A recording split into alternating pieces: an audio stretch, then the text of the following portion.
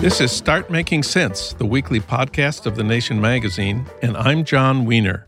Abortion rights advocates have been warning about the end of Roe for decades, but that seems more likely this week than it did a few months ago, because the new Supreme Court term, which began last week, includes the court taking up its first abortion case since Brett Kavanaugh replaced Anthony Kennedy. How bad could things get? And are there any reasons for optimism? For comment, we turn to Katha Pollitt. Of course, she's a poet, essayist, and award-winning columnist for The Nation. Her most recent book is Reclaiming Abortion Rights. It's out now in paperback. Katha, welcome back. Oh, thanks so much for having me. Isn't there a lot of support for abortion rights these days? Well, there is, and it's been growing. 77% in a June NPR PBS NewsHour Marist poll. 77% of Americans support Roe, even if, some of those would like to see more abortion restrictions.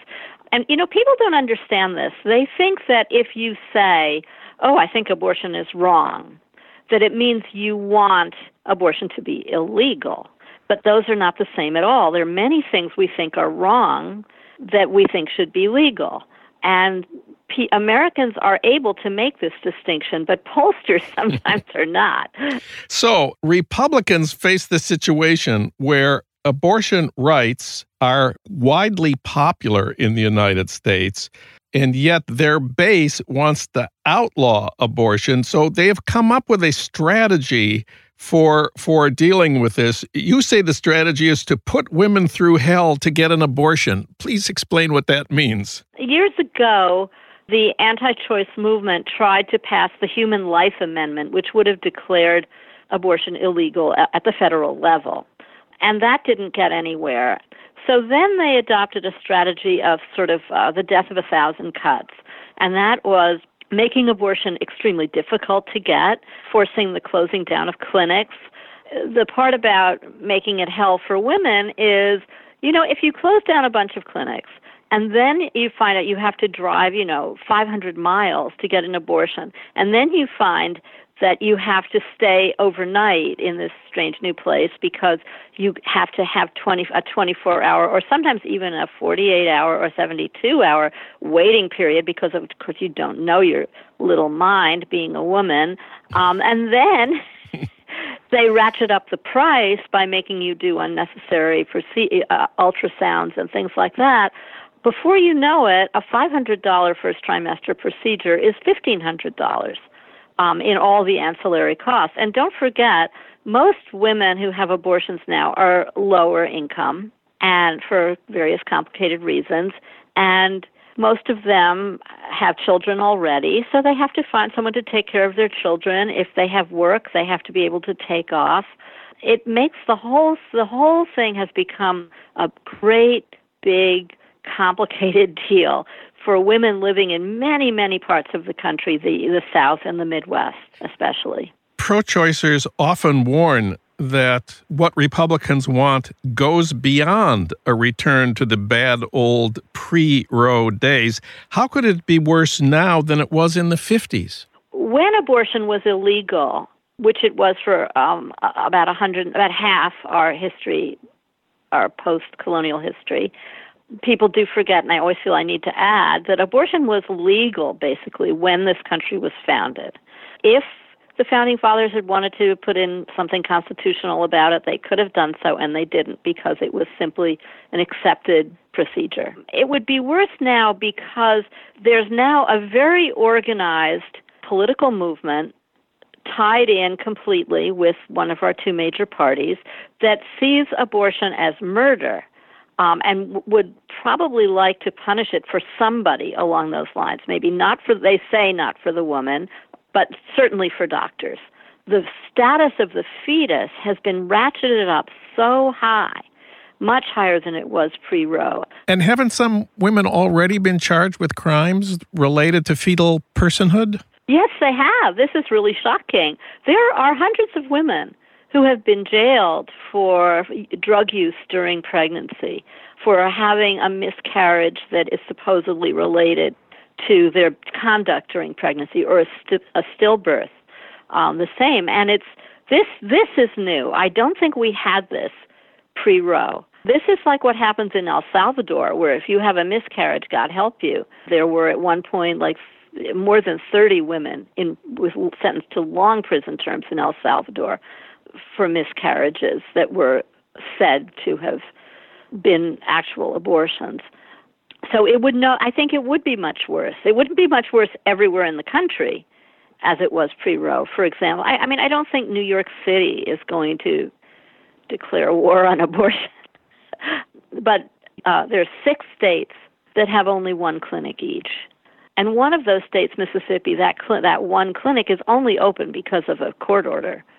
So I think that we are seeing a return to that patchwork of abortion rights and access that was the reason, one of the main reasons Roe was decided the way it was, that it was just so obvious that a woman in New York, where abortion was already legal in 1973 when Roe was passed, a woman in New York could go get an abortion with no problem, and any woman who could get to New York and a few other states could have an abortion with no problem.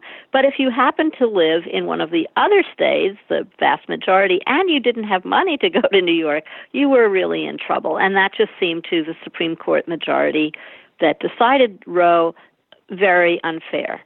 So in the past, if you lived in Kentucky, Mississippi, Missouri, North Dakota, South Dakota, or West Virginia, and other states which make abortion virtually impossible, in the past you would have to travel to California or New York. But now you write in your new column at The Nation, there's an alternative to traveling to a state where abortion is accessible, and that's misoprostol. Tell us about misoprostol. Well, this is the way in which we won't be revisiting the past. I mean, we all know about the coat hanger and other very dangerous methods that women used to use before Roe. And we're not going to see a big return to that, although there will be isolated cases and already have been. But what we will see a lot of, and already seeing a lot of, is the use of abortion pills. There are 2 of these, mifepristone and misoprostol, which used together, that's the regimen used in clinics to end an early pregnancy. Misoprostol alone can also be used to end an early pregnancy, and it's 75 to 85% effective. And the great thing about this is abortion pills are pretty safe. My medical sources tell me 5 to 10 times safer than Viagra. Okay. And did you know that Viagra is sold over the counter in the UK? No, which is kind of amazing. Yes. And you can find these abortion pills easily on the internet, although you'd better make sure that, you're going to a reputable place. Although the FDA tries to prevent online pharmacies from selling them. But Women on Waves and Women Helping Women Women Help Women are 2 websites that are very reliable and will walk you through the procedure, like with is sort of a telemedicine kind of a thing. So I think we're going to see a lot of that. Women are already resorting to pills in places where an abortion is legal and available, but it's too inconvenient and too expensive for them. And the state of California just passed the law that requires all the campuses of the University of California and the state university system to offer the abortion pill on campus. Women will not have to go off campus to find the Planned Parenthood office or a doctor to get the pill prescribed. That's 34 campuses in all, 750,000 enrolled students. And I'm sure the University of California is not going to be the last state to do this. Yeah, that's really amazing. I hope they do community colleges as well, because that's a huge population. And let's talk here for a minute about Planned Parenthood. Planned Parenthood's clinic network removed itself from the federal program dedicated to providing birth control to low-income women. Remind us how that happened. Well, that was the great goal of the anti-choicers, was to defund Planned Parenthood. And what that means is to not allow Planned Parenthood to use government funds to be reimbursed with government funds like any other healthcare provider. So finally that has happened, and the Planned Parenthood said, okay, well, we're going to forego this estimated $60 million a year in reimbursements, which is amazing. That is a ton of money, and it's going to, I fear that it will affect Planned Parenthood's ability to operate all its clinics a lot. I think some have already cut back. On the other hand, you suggest in your new column that the abortion pills, especially misoprostol, might have a political effect. In fact, you think it already has outside the United States. Yeah, in Ireland, where, the near total ban on abortion, which was in their constitution, was repealed in a 2018 referendum. I've been told by Irish feminists that self-managed abortion, which is the preferred term, don't say do-it-yourself abortion, say self-managed abortion, okay, that it helped change people's minds because they saw that it couldn't be stopped. And it built up sympathy for women and made abortion seem more like something that someone they might know had done. I had a long talk with Goretti Horgan, who is a socialist feminist campaigner and professor at Ulster University in Northern Ireland. She's been working for years to legalize abortion in Northern Ireland, where it's completely illegal with a possible life sentence for the woman. Can you believe it? Wow. Unlike it's so weird because the United Kingdom, of which Northern Ireland is a part, abortion is legal. So Scotland it's legal, England it's legal, Wales it's legal, but in Northern Ireland it is completely illegal. And she feels that the fact that pills are very widespread in Northern Ireland, she told me that about 40% of abortions in Northern Ireland are performed by pills, illegally, with illegal pills. But anyway, I think it actually has worked because abortion has been decriminalized in Northern Ireland by the UK Parliament and will become legal, I think, October 22nd, which is just next week. Katha Pollitt wrote about the abortion pill for her new column in The Nation. Read it at thenation.com. Thank you, Katha. Always great to have you on the show. Thanks for having me, John.